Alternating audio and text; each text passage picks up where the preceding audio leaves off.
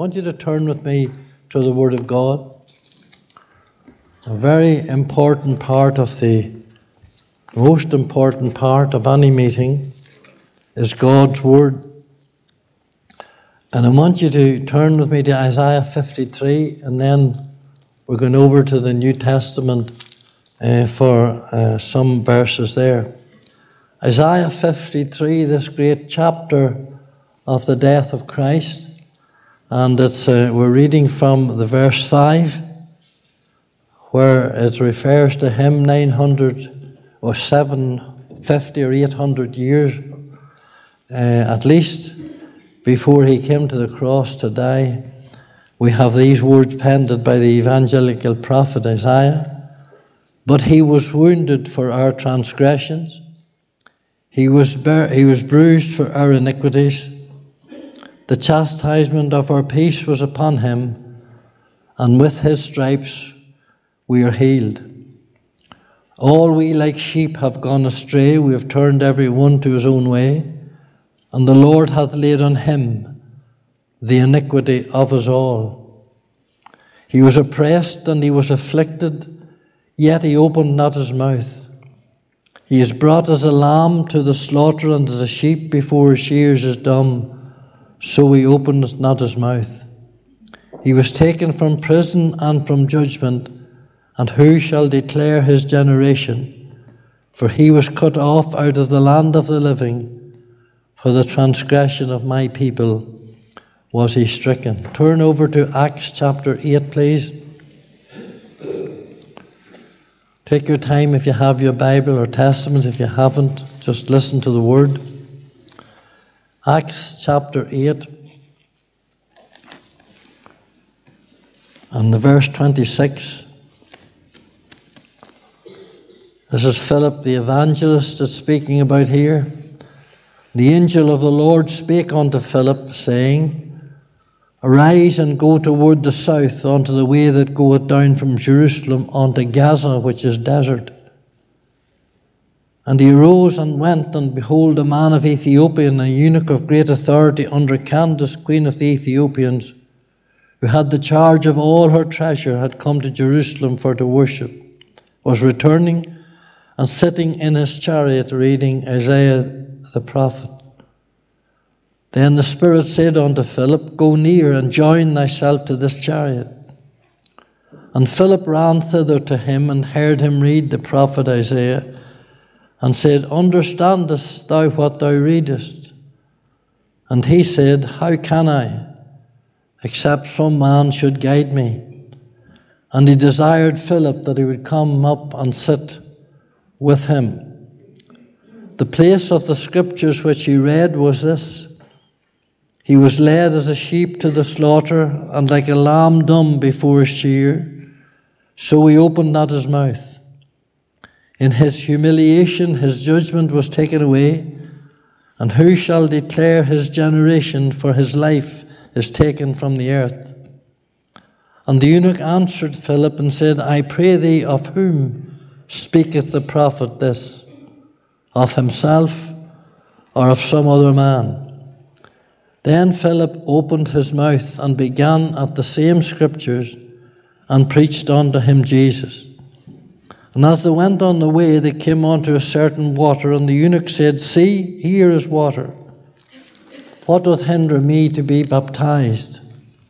And Philip said, If thou believest with all thine heart, thou mayest. And he answered and said, I believe that Jesus Christ is the Son of God. And he commanded the chariot to stand still, and they went down both into the water, both Philip and the eunuch, and he baptized him. And when they were come up out of the water, the Spirit of the Lord caught away Philip, that the eunuch saw him no more, and he, that is the eunuch, went on his way rejoicing. But Philip was found at Azotus, and passing through he preached in all the cities till he came to Caesarea. And we know the Lord will bless to us the public reading of his word. I'm sure, as you know and often hear on the news, Gaza is on Israel's West Bank. Today it is a city massively populated and under great political strife and contention. But if you go back 2,000 years to this scene here that speaks about the road down to Gaza, it was an inhospitable desert terrain, just a small settlement of Bedouin Arabs who hacked out a living in the fields and land around them. I want you in your mind's eye, now as we bring a short message this evening, I want you on your mind's eye to lift up your eyes onto the hills northward towards Jerusalem if you're standing at Gaza. And you will notice, if you look, you'll see the dust of the sands kicking up into the air.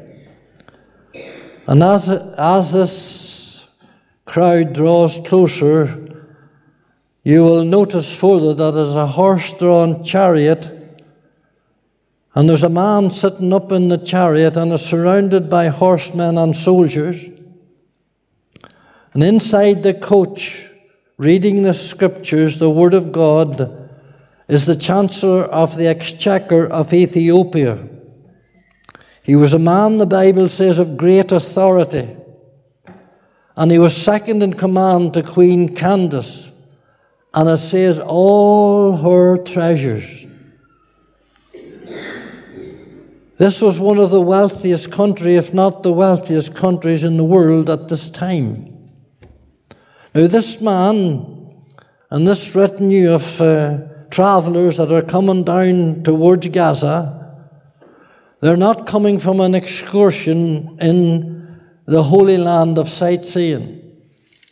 They're not coming from the city of Jerusalem from some monetary conference that he was heading up.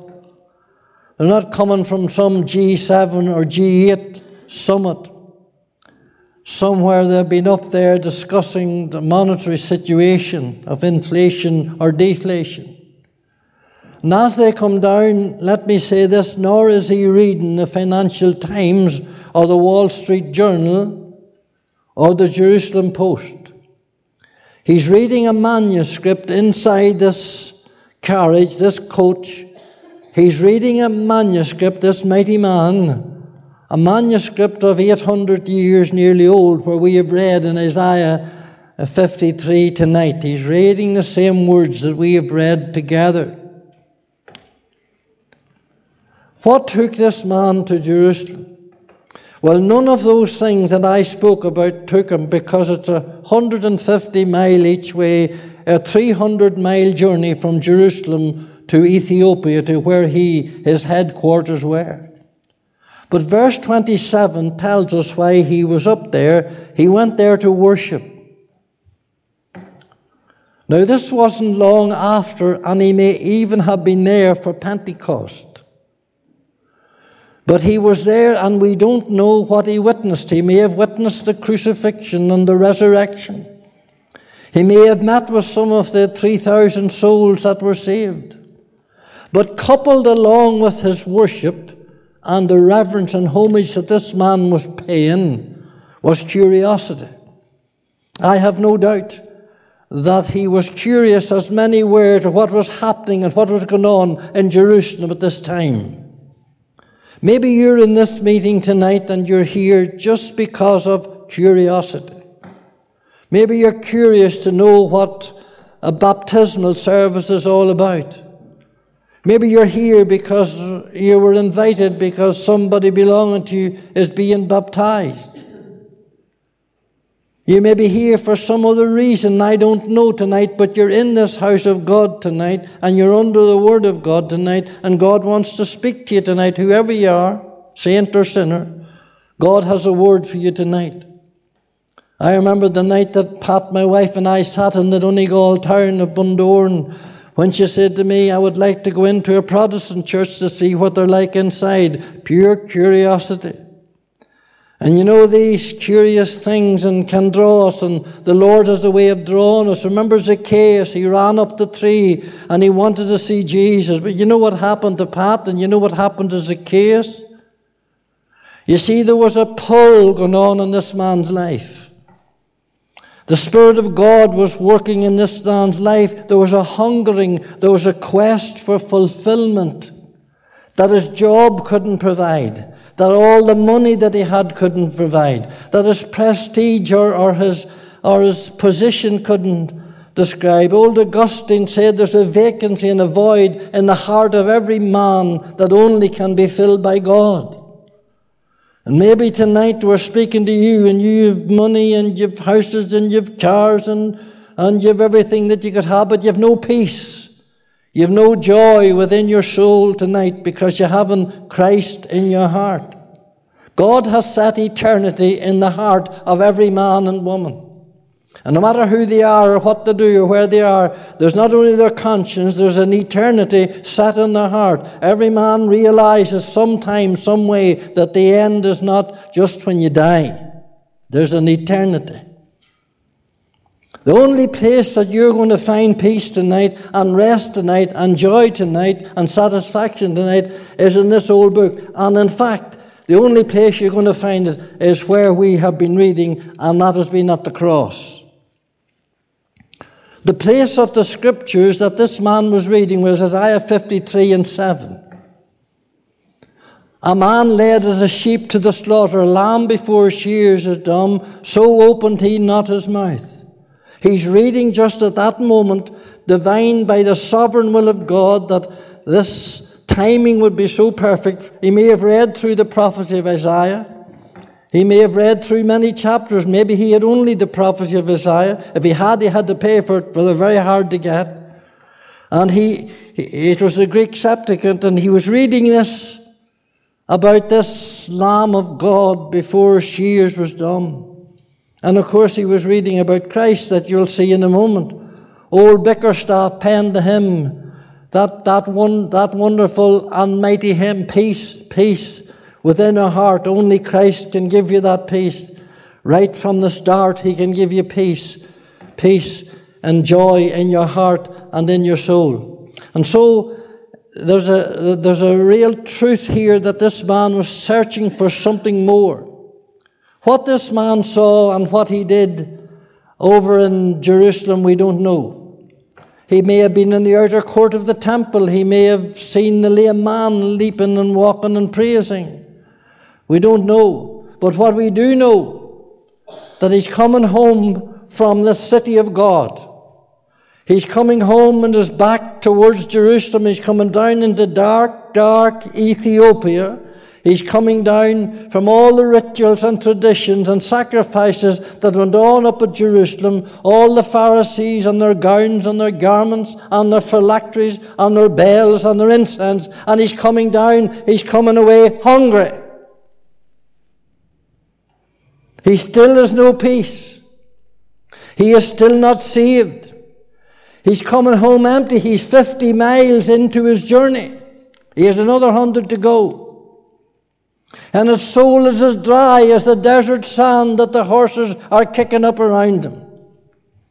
You see, friend, ritual and religion cannot satisfy your soul. I wonder how many people came out of houses of worship this morning out in Northern Ireland, and they came away hungry and come away empty. I wonder how many came home and they're still as empty as when they went, and they have nothing in their heart and nothing in their soul. You can go to worship and come back empty. I wonder, is there an emptiness and a void in your heart and in your soul tonight? Many people today across this land this morning, they heard sermons on the incarnation. They heard about the child and the manger and the wise men and the shepherds and all that goes with it. And thank God for those great seasonal truths. I love that we text, and I preach it sometimes in the open air this time of year, where Samson's parents asked, they said, what shall we do with the child? You know, the people don't mind the child.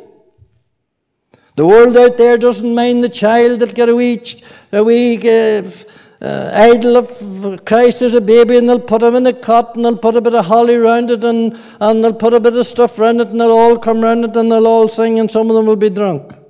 You see, the Bible says that he's a song of the drunkard. And people will leave certain churches at midnight and go into their churches, not only Catholics, but Protestant churches. They'll go in for the midnight service on Christmas night drunk.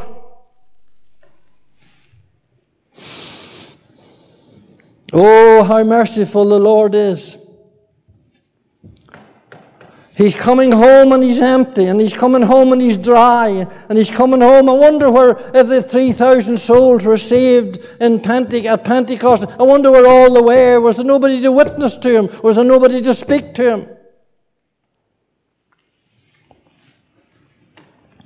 But thank God he got a copy of the Scriptures.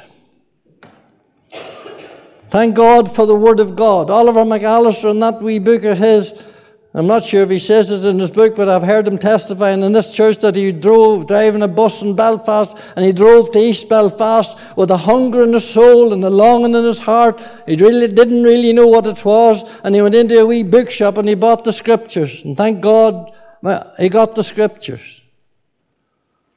Thank God Pat got the Scriptures. Thank God I got the Scriptures. Thank God you that are saved tonight got the Scriptures. The Word of God was opened up to you, and faith cometh by hearing, and hearing by the Word of God. Thank God the eunuch had the Scriptures. He had the gospel right before him. You know, you can have the Bible and not be saved. There was a wee boy down in outside Derragonley where I lived, and he was dead a long time. I never seen him without a pipe in his mouth. Most of the time it wasn't lit, but he had a pipe in his mouth. He would never use a bad word, because he belonged to a church, and he went every Sunday. But you know, he'd see him staggering about drunk on a Saturday night. And after I got saved, I knew him from when I was a child. I went in to visit him one day, and I said, "Willie, we're having meetings, will you come?" He never come near the meetings. Oh, he says, "I have the Bible in the house," he says, "and I read the Bible." And you know what he did? He brought me up, he lived on his own, he brought me up the stairs, and there beside his bed, on the locker of the bed, was the Bible. He says, "There's my Bible." I don't know if he had ever opened it this is long for me opened it. You see, he can have the Bible. And this man has the Scripture sitting on his knee in the chariot. But he's still not saved. You can have all these things, my friend, in the Word of God, and all the relics and everything else in your house, and you go to hell. That's what the Bible teaches. Another man came from Jerusalem down to Jericho and fell among thieves. And 2 other men came down after him, and they had nothing for him. You can leave the house of God and the place of God and go home tonight without Christ, and without joy, and without peace, and without sins forgiven. Very sad. Very sad. There came a moment when this man pulled the reins. He pulled the reins on the whole shebang, and he stopped the whole procedure on the road, and he held tight. Listen, God's maybe pulling the reins. Time you pull the reins tonight. Some of you here, or some of you listening to me in some place or some other way tonight, and you're on the road downward, and you're going fast downward, and you're going to hell, and it's time you pull the reins, because you might never get another chance after hearing this message. Stop the whole procedure. Stop your whole sin and business, and turn to Christ tonight, and seek Him while He may be found, and call upon Him while He is near. Now, as we draw to a close with this message tonight, there's a couple of things here that I want to call your attention to. First of all, there was the preparation. The preparation. God was preparing all this. You see, this was a divine appointment. Wasn't it a good job that Philip came to this man? Isn't it a good job that God sent Philip, that heaven sent Philip to this man? Isn't it a good job some of the old modernists, humanists, clergy didn't get at him? I tell you that it put the hunger out of him. You see the questions that he was asking. The eunuch asked, does Isaiah speak of himself? Is he speaking of himself, or is he speaking of some other man? He asked Philip. Now these modernists and humanists would say, no other man. There's no other man here. It's just an allegory, it's a picture, it's a story, it's poetic.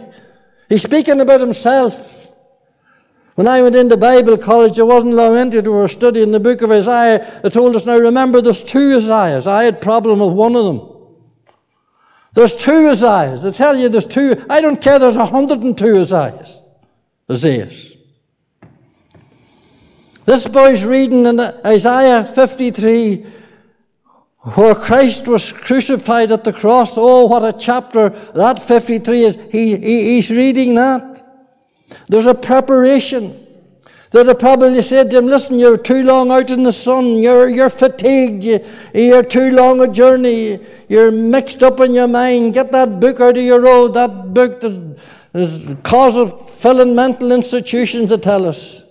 Get that book and banish that old book out of your road and start to talk about something else, talk about the Financial Times and the state of things. But oh, this man had a hunger, and this man had a thirst, and this man had a longing in his soul. There was something going on in his heart. I wonder, is there something going on in your heart and soul tonight? Is there a quest for peace? God saw the heart of this man, and he knew the right man to send to him. And Paul, when Philip opened his mouth, there's a whole lot of boys that need to keep their mouth shut, for they've nothing to say about salvation, nothing to say about the cross, nothing to say about the blood, nothing to say about resurrection, nothing to say about Paul. I'll tell you, Philip had plenty to say. There was a preparation. Secondly, there was an expedition. Expedite. It says that he's in verse 30, Philip ran. You see, this man's at a crossroads. When he comes to Gaza, he's at a crossroads. He has to swing left across the shore of the River Nile and away down another 100 miles to Ethiopia. He's at a crossroads at this very spot at Gaza. He's at the crossroads. Now you're at a crossroads tonight. You don't have me to tell you that you're at a crossroads. You're at two ways tonight, and you have to go one way or another. And once this man would have swung round and got away down there, that was it. But you see, God wasn't only after the man. You see, whenever God starts dealing in a life, it's not just the individual that he's after. Father, it's not only you he's after tonight. Mother, it's not only you tonight. It's your children and your family that he's after tonight. Oh, Philip went there to an individual, surely did, but God had a bigger picture than that. And I'll tell you how big the picture that was, that whenever this man got saved and gloriously saved and went on his way rejoicing, he went down into Ethiopia and he spread the gospel until Ethiopia had thousands of converts in it. He brought revival down into Ethiopia. There was a word in the scripture that says Ethiopia holds out her hands. She was holding out her hands for life, for truth. This man brought it. This was the man. This was the man to evangelize and bring revival down amongst the dark people of Africa. God's ways are not our ways. God can take a soul, and he can take a man, and he can take a woman, and you think that nothing's happening, and he saves that man, and he saves that woman. But oh, I tell you, God has big plans. He has big plans when he takes someone out of darkness and brings them into light. He sees the big picture. And he not only wants you tonight, he wants your family tonight. He wants you tonight maybe to be the one that will bring revival to Ireland. His plans are big. And wherever you are, and thank God we have more people. Another letter the other day too, internet's on one end, another letter the other, where God was speaking to them about things in their life. Is he speaking to you about things in your life? Oh, he had the big picture. The real big picture. And Philip ran. He ran. The king's business requires haste. Choose you this day whom you will serve. Today, if you will hear his voice, harden not your heart. Man, run, flee, man, from the wrath to come. Philip ran. He ran. And then God said to him, go near and join yourself onto the chariot. And an invitation came from this man. The invitation came from this man. He desired Philip to come up and to sit with him. I tell you, one of them guardsmen could have took the head of Philip. This boy coming from the desert out of nowhere and to come into a man with such prestige, such power. This great man, mighty man with all the authority of Queen Candace and with charge of all her treasures. But God was in this. And God has to be in it, my friend, if souls are going to be saved. It has to be God's time. It has to be God's way. And whenever God's in it, there'll be no problem with reaching the man or the woman, no matter who they are. And he says he desired him, that word desired. He cried out urgently, invoked him. Can you come up and help me? You see, there's a hunger in the soul which we don't see so much of today. Isn't it strange how people can sit week after week and year after year in meetings and hear the gospel and know they need to be saved and know fine well that there's a hell and a burning hell, and yet it doesn't shake them. But this man has a hunger, he has a desire, he wants somebody to help him. There's a conviction in his soul. And when a man or woman gets desperate enough and cries out to God, I'll tell you, God will be there. I have found that over 52 years, he'll be there. He was there. It says, then Philip opened his mouth. When he got up into the coach with him, it says, then Philip opened his mouth and began at the same scriptures to preach unto him Jesus. When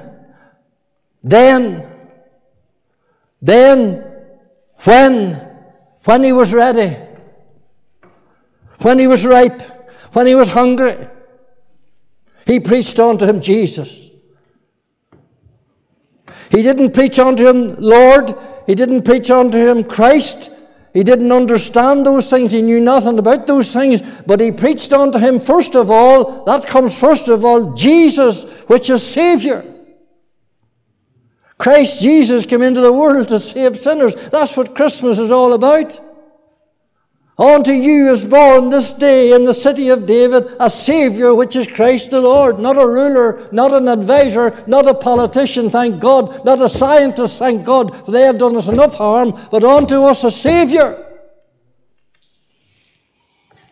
God sent not his Son into the world to condemn the world, but the world through him might be saved. This man needed a Saviour. Whether he was black or white, it didn't matter. Whether he was rich or poor, it didn't matter. Wherever he was from, it didn't matter. He needed the Saviour. God knew what he needed, and he knew the scriptures he needed. And just the timing was so perfect. Justified by his blood, we shall be saved from the wrath to come. He preached unto him Jesus. How sweet the name of Jesus sounds in a believer's ear. He didn't sing to him. He didn't strum a guitar, and there's nothing wrong with that. He didn't sing, he lives, Christ Jesus lives today. No, he preached. That's what the Word of God said. He preached. There was a proclamation. He preached the Word. He preached the cross. He preached Christ died and rose again. And he must also preach the full Great Commission. Listen as I close. He told them how to be saved. He told them that Christ, the Lamb of God, will take away his sin. He told them this is another man. This is the man, Christ Jesus, who was wounded for our transgressions, bruised for our iniquities. This is him. This is him. This is the only one. There's neither salvation in any other. It's only him. That's what Philip would have preached. That's why Philip was seeing revival down in Samaria. God called him away from revival to come to one man. No, not to one man, to a whole nation.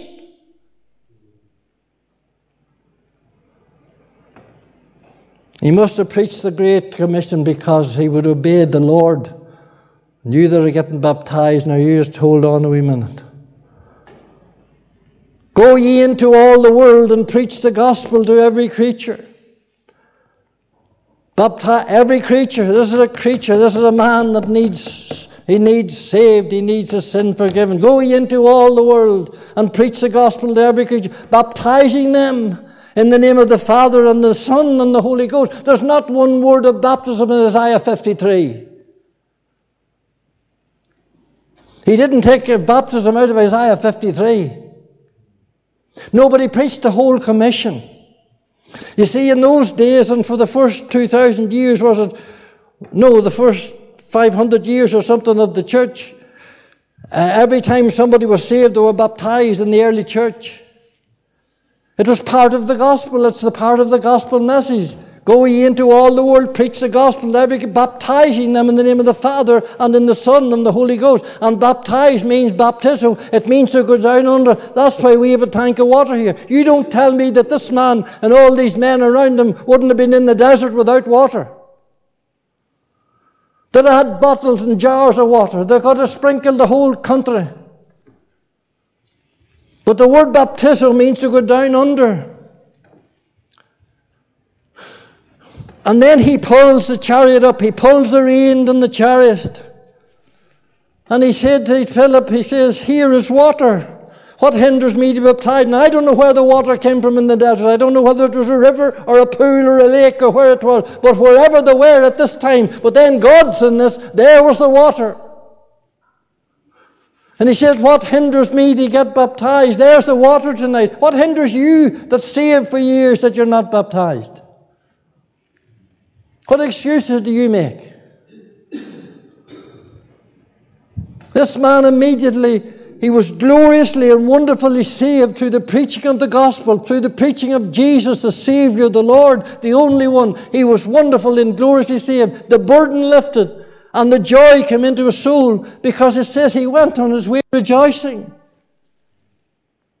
And Philip says, when he says, what hinders me to baptize? Here's what Philip says. If thou believest with all thine heart that Jesus Christ is the Son of God.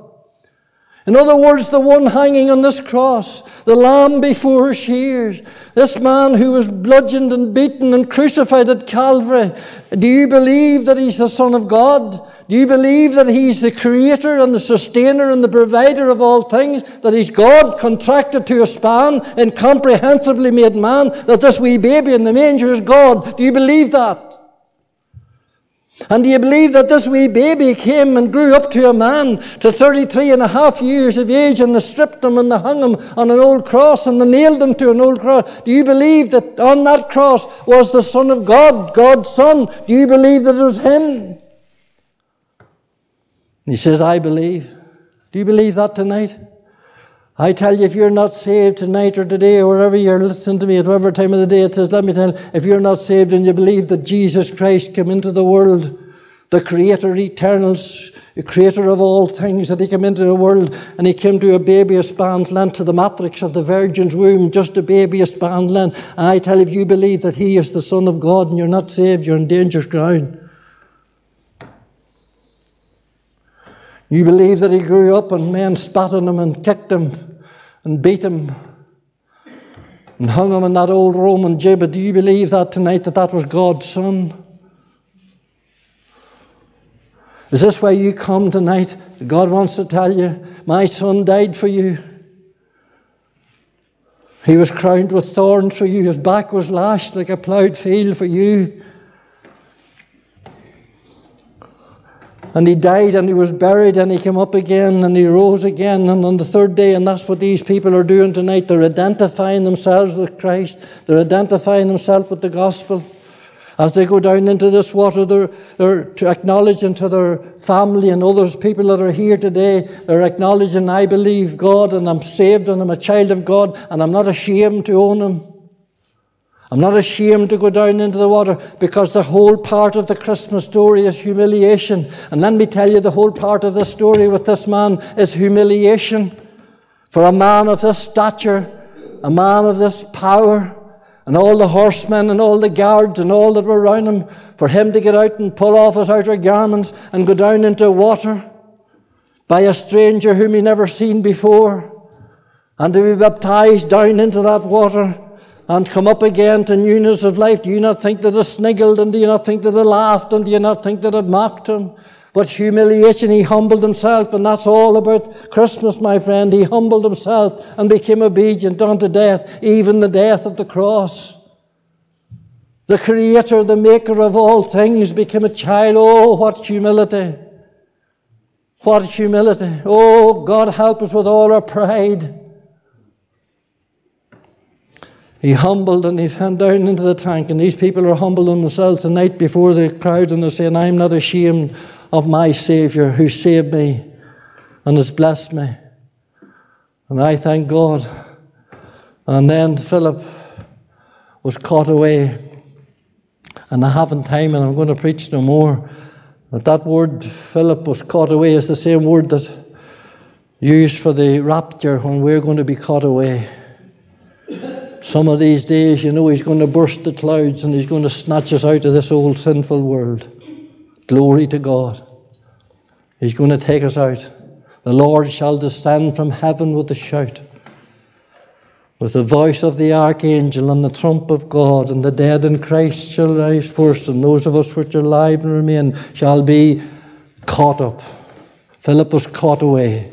We'll be caught up to meet the Lord in the air, and so shall be with the Lord forever. And let me tell you, it's coming very, very close. It's very close. The coming of the Lord. Are you saved tonight? Are you rejoicing tonight?